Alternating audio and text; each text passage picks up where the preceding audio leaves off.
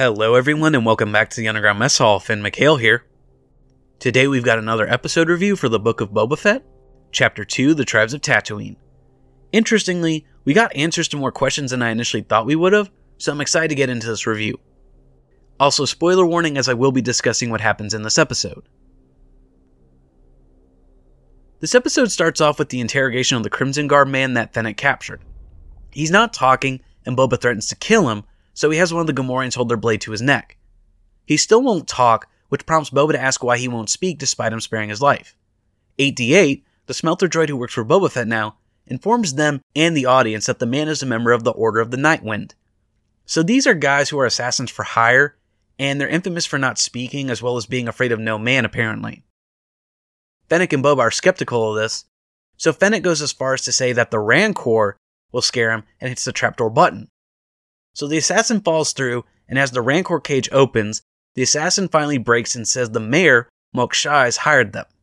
However, he's dumbfounded and embarrassed when the cage fully opens, and only a mouse comes out. This is because the Rancor's been dead since Return of the Jedi. So with that, Boba, Fennec, and the Gamorreans take the assassin to the mayor's office.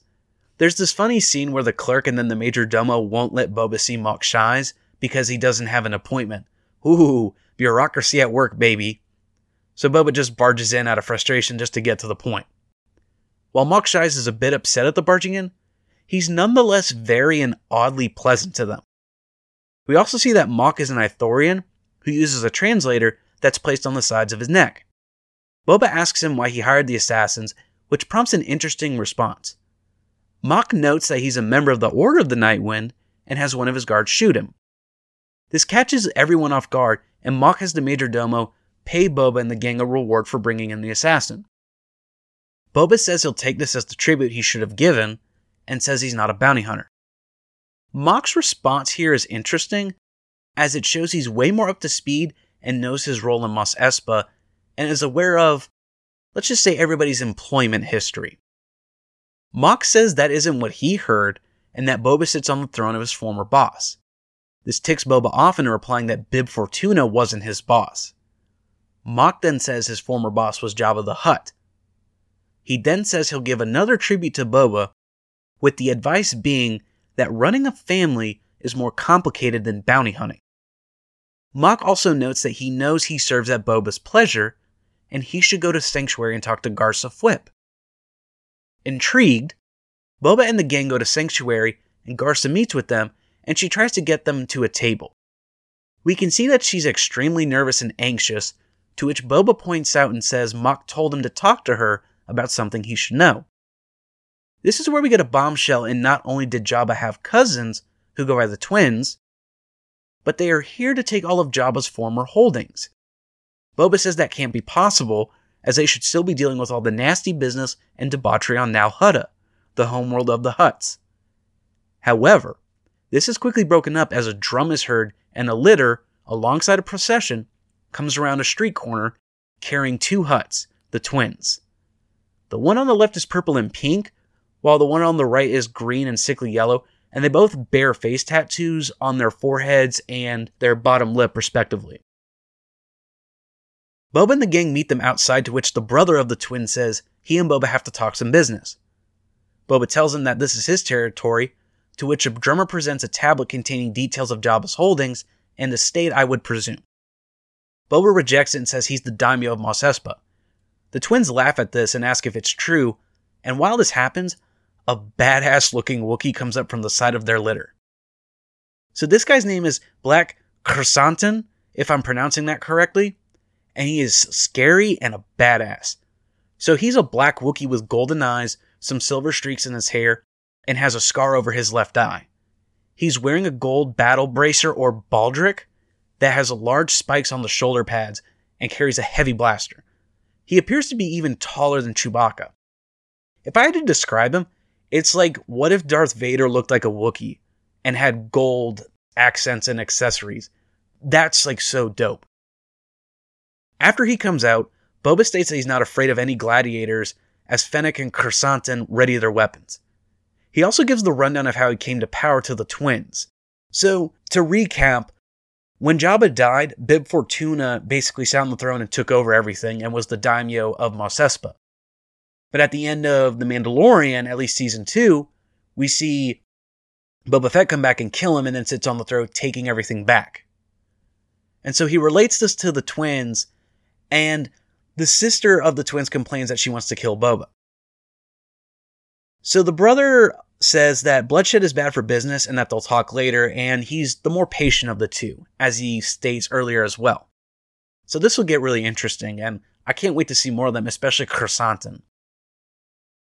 So after all this goes down, Boba goes back into the healing pod, and we revisit the Tusken era for Boba Fett and his memories. We see that some time has passed, and he's training with the warrior, who's a female Tusken, by the way, and this is the warrior that beat his ass when he was trying to escape them initially. And so he's training him in using the Tusken staffs, or Badurfi sticks. This implies that he's becoming more and more accepted by the tribe and is learning their ways. And we'll see this in a major way later.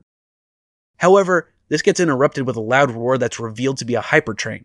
The Tuskens and Boba all hide behind some dunes as the windows on the train open up, and pikes, not like laser pikes, but the alien species in Star Wars pikes, begin to fire on them. A Bantha and several Tuskens die from the encounter. This enrages Boba to go to Tashi Station, beat up the bully Nikto miners, and steal their speeder bikes. If you don't remember what a Nikto is, it's either Hondo Onaka and those pirates, or he's the same species as Jedi Master Imagundai. I'm pretty sure he's more of the Hondo Onaka variety, but I'm not sure. They look pretty similar, in the shadows and whatever, so I'd have to go back and clarify. But with that said, let's continue. So he steals the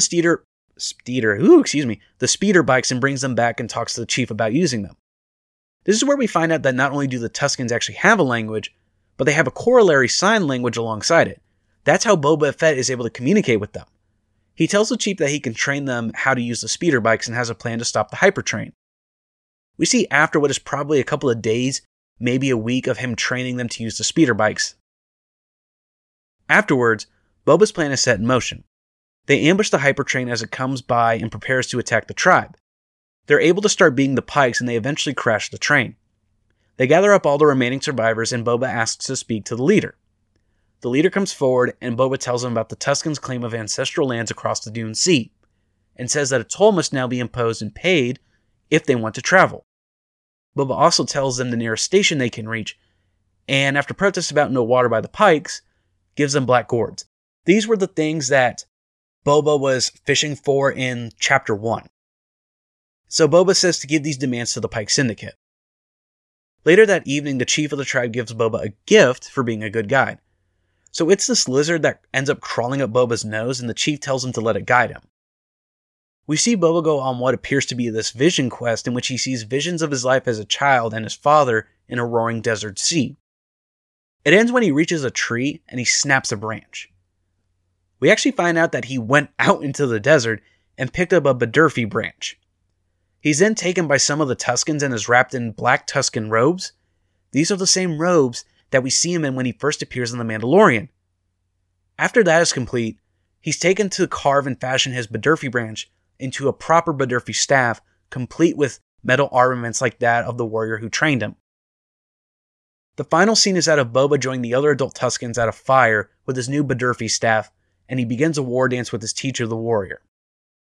As they continue the dance and circle the fire, other Tuskens join in, with soon all of them joining in the dance, now with Boba appearing to becoming a member of the tribe.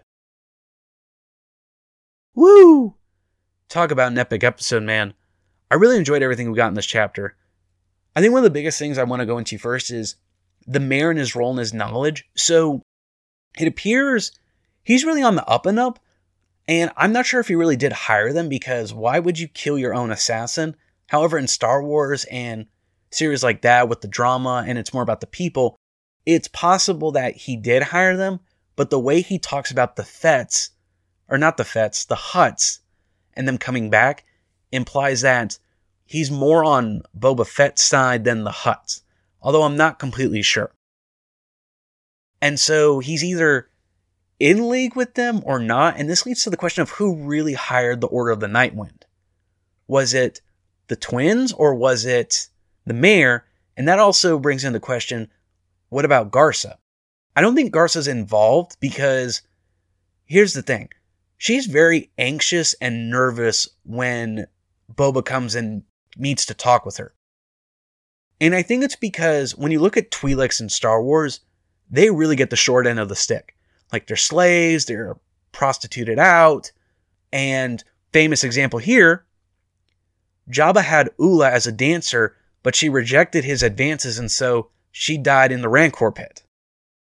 So I really think this is why she's on board with Boba Fett's idea of ruling with respect, because she doesn't want to, even though she's successful, she knows under the twins, she's in danger at any moment. Speaking with the twins, what I find interesting is this whole business of the Now Hutta issues. Here's what I think possibly, and I'll elaborate on this in another episode. What I think the Now Hutta business could be is, so Jabba was a member of the Council of Now Hutta, and that's basically the leadership of the Hutts. However, in the Clone Wars, he had this little ledger that he got from his uncle that has all the crimes of the Hutt Council. So it's possible either something with that or something with Jabba's past came up, or maybe even Rhoda the Hutt. I'm not exactly sure, but we'll elaborate on that later. Black Chrysanthemum, oh my god, talk about an epic introduction. I really can't wait to see more of him. He seems like an interesting character, and from what I looked up, he's actually like a Harley Quinn scenario where he's a comic book character first, but then he shows up in the original medium. Or not original medium, but he shows up in another medium. So I can't wait to see more of him. I also really hope we get to explore more of who he is. I really hope he doesn't die. I really don't want him to die. He's so cool looking, but if he does, hopefully he goes out with a bang. We'll talk about him more too in another episode. Then we get back to the Tusken era. I really like how we're shown that in the Tusken era, a lot of development for Boba Fett, and we see that by becoming one with the tribe and how they have such a large respect for the desert and the Dune Sea as their ancestral land, we see how, okay, that influenced their culture and that made them more humble to what the desert is, and thus Boba Fett, by engaging with their tribes and their customs, is now being humbled himself.